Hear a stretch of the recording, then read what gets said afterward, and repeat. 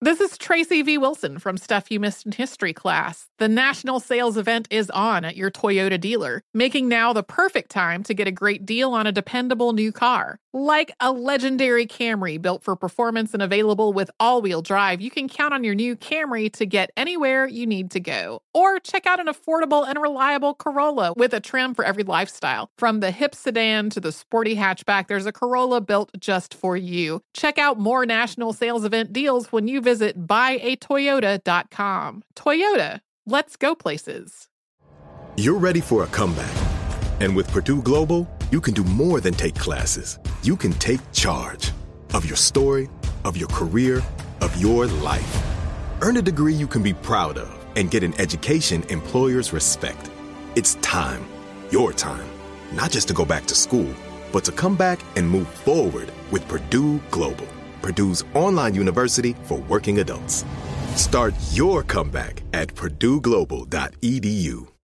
Martha Stewart, the original influencer. When I think about anything, I think about the way that she did it first. The media mogul. 5 to 6 years ahead, she saw what was coming. The prisoner.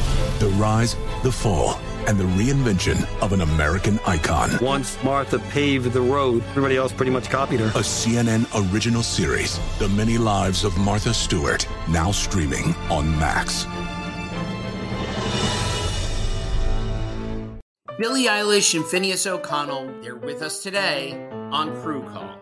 I'm your host, Anthony D'Alessandro. Billie's vocals, it was automatic art. You know, I had to choose a more challenging route than just da da da da. You know what I'm saying? It could have been easier. And a lot of people have asked me how did you choose to have it be so soft and so simple? And what else was it gonna that's what the song wanted. Thanks for listening to this episode of the Crew Call podcast on Deadline. Hi, I'm Alicia Rye. And I'm Sarah Wendell. Welcome to Love Struck Daily, where we bring you a true love happily ever after each day, direct to your earbuds. Today, we are talking about royal love, a royal who gave up their claim to the throne because they fell in love with a commoner. But we're not talking about who you might think we're talking about. I'm in love with you.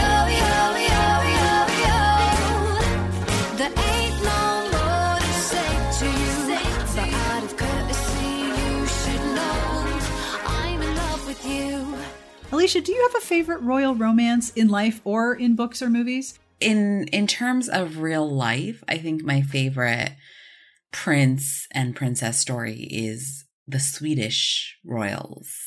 And Prince Carl Philip in particular. First of all, the Swedish royals are gorgeous.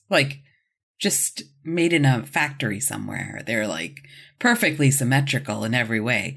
And Prince Carl Philip had a bit of controversy because he married a model, and there was all this about her background and what she'd done, and he didn't even care. He came out and he said, "Oh, you people, the press talking about her past, that's the same way that I was treated when it came out that I had dyslexia as a child, and this isn't right," and very much defended her. Now they have 3 kids and they're very happy.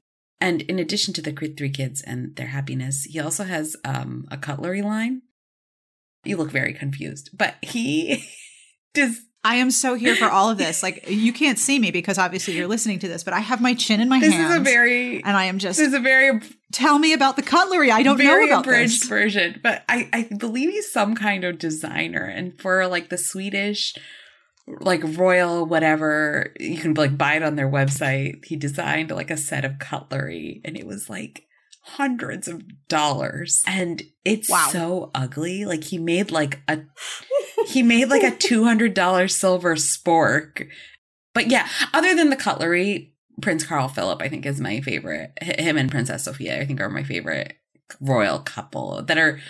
And I also think it helps them that they're not as in the press as the British royals. So probably they can live a more normal life than, poor Harry and Meghan over there in LA. Fantasies aside and forks aside, today we are going to be talking about a real life princess who fell in love, Princess Mako of Japan, who gave up her royal status because she fell in love with a commoner.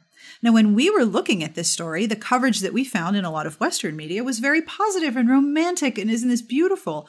But to help us discuss the varying ways in which this narrative has been interpreted internationally, we welcome Katrina Reika. Katrina is a Japanese influencer who is something of a cultural expert on all things Japanese royalty. Now, I want to make sure I have this right. To say welcome, it would be yokoso. Is that correct?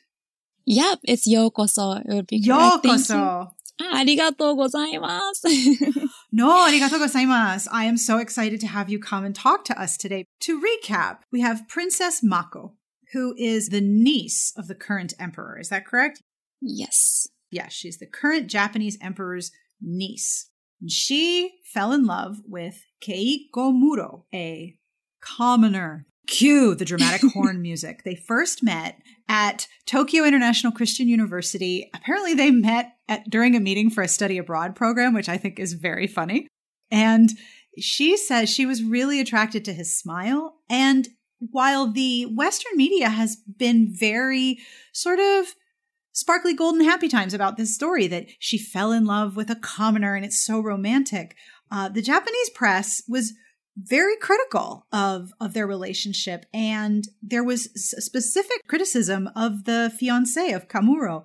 Am I saying that incorrectly? Is it Kamuro or Kamuro? Komuro. Komuro. Thank you. So he had to present the palace with a document explaining an unpaid debt to for his mother's former fiancé. And the press has covered him rather negatively, looking at him as what I think in English we would call a gold digger, or someone who's really there for the money. Now, it's a very complicated story because the palace has also said that Mako has post-traumatic stress from dealing with all of the criticism in the press, which I have to say, my heart goes out to her. It's very hard to have a relationship and be a person with that much public scrutiny and that many people telling you what they think of your relationship. And ultimately, she made the decision to leave the royal family and also forfeited a $1.3 million payout from the Japanese government, which is traditional when women lose their royal status and they marry. And they now live in New York City. So they're like almost my neighbors by a few states, which is awesome. I can go visit them and be like, seriously, what's up? But the Western media portrayal of this has been, oh, it's so romantic. She fell in love with a commoner. She gave up her royal status. She has moved to the United States. She's become a commoner. And the tint of everything is very romantic and emotional. And, oh, isn't this a beautiful story? And my understanding is that is not entirely the case from the Japanese media. Do I have that right? Right. So I think I want to preface this by saying initially, people were really overjoyed at their, I think it was an engagement announcement. You know, he was even called Prince of the Sea, I think, in media. People were very excited. They said he was handsome. Everyone was really excited. And I think it was only when all these kind of scandals came out where people started being a little bit doubtful, because as somebody who's going to marry royalty, should he be having those scandals? And it's not just like one incident. It was a big one where I think, like you mentioned, Komuro's mother had borrowed money from her ex-fiance, and the ex-fiance is just having a hard time and he would like the loan back, and they're just kind of arguing about it. And I think the real issue was even not so much even the actual debt, because yes, that's his mother's debt, not his. But I think initially he stated that he didn't know anything about it. So he kind of lied about that, because it was later revealed that he had a recording of a meeting where they discussed the debt or like the loan. And so there's no way he would have not known about it. And so every little thing that he did wrong, I don't know if you guys know, but the ponytail incident where he was caught wearing a ponytail and people just thought they were making a big deal of the ponytail, saying it was disrespectful. I think that kind of scrutiny only happened because all these lies kind of kept building up. And, he lost a lot of public trust. He's not fit to marry royalty. So I think that's where the big thing is. I think a lot of Western media, when they criticize Japanese citizens for not supporting the union, I think a lot of people have the misconception that people are against the fact that she's marrying a commoner or against the fact that she's leaving the country, going to New York. from what I understand, a lot of people, they either don't care about it or they're all for it. She can marry whoever she wants, but the guy that she's going to marry is a little bit sketchy. So can I ask what your opinion on this one has been? Is this something that you followed and have strong opinions? Do you ship them, or are you kind of like, girl, we need to have a talk? I did a lot of thinking about this topic, especially because my mom was super into it, especially when it was going on. Oh my goodness. I would go home and she would tell me about it. And I would just like to say, though, again, I feel really bad for Princess Mako and her PTSD and how she has been attacked in media, of course. I don't think anybody deserves that. And I think she does deserve happiness, of course. I think she maybe they both rushed into the marriage and they both had their own agendas, I feel. I think that she didn't want her responsibilities as a princess. She wanted to be a regular person, and which I'm all for. Like, she doesn't gain anything by being in the royal family. It's not like she can take over. She's a girl. So I'm all for her having freedom. And he has his own gains. He gained entry into the university with a scholarship, and yet he failed the bar exam. He gained a lot from this marriage. So I think they both went into it. Maybe they love each other. Maybe they're using each other, whichever. And it's interesting because so much of the narrative that you've shared and that I've read is not, oh, he's terrible and she's terrible. It's, oh, we're really worried about her because we don't think this guy is on the up and up. It's a very protective, concerned narrative about her, which I find really interesting. Is the Japanese royalty generally romanticized in Japan in the media? Honestly, we don't see them that much. They're not really, especially young people, they don't really care too much about Japanese royalty. But I think what really drew people in was the whole scandal. Oh, absolutely. Yeah. I mean, no one would talk about this guy if he was boring. Exactly. Other princesses have gotten married to commoners, and it's not a new thing, right? And when those happened, it was celebrated by everyone, or, it was on the TV, but it wasn't as big of a deal as this has become. Right. Do you remember, was there a lot of curiosity about Princess Mako before she got married? Was she a celebrity royal in the way that a lot of other royals are celebrities, and there's a lot of speculation about their lives? Is that the case with her, or did she just kind of do her thing and then all of a sudden she had this attention on her because of this guy? From what I understand, it's not as if she had a bunch of, attention beforehand. I do believe that she really pushed to go to a regular people school, which is where she met him. It has been pushed, I think, recently where members of the royal family, they should be allowed to do regular people things like attend regular people schools. It became a whole question whether even that should be allowed after this Komuro Mako scandal happened. People were starting to question. Yeah, are they even allowed to? Should they even go to regular people's school? And it became it was a whole debated topic at one point. Oh, wow. Because that's a lot to unpack. My goodness. Yeah. What about the men? Do they get any flack or are their relationships scrutinized, do you think, as closely as the royal women? So with the men, it's kind of a different story because they are definitely allowed to marry commoners. And they have to marry commoners. I feel like everyone has to marry a commoner. Otherwise, it's just, you have to marry outside your own family. But men, when they marry a foreigner, they remain in the royal family. So essentially what it is that commoners marry into the royal family. Whereas with Mako, she married out of the family, Oh. And I think it's very different because when you marry into the royal family as a commoner woman marrying into royal family, all of a sudden you have all these royal duties. It's a big job, isn't it? Yeah. Very big job. Very big job.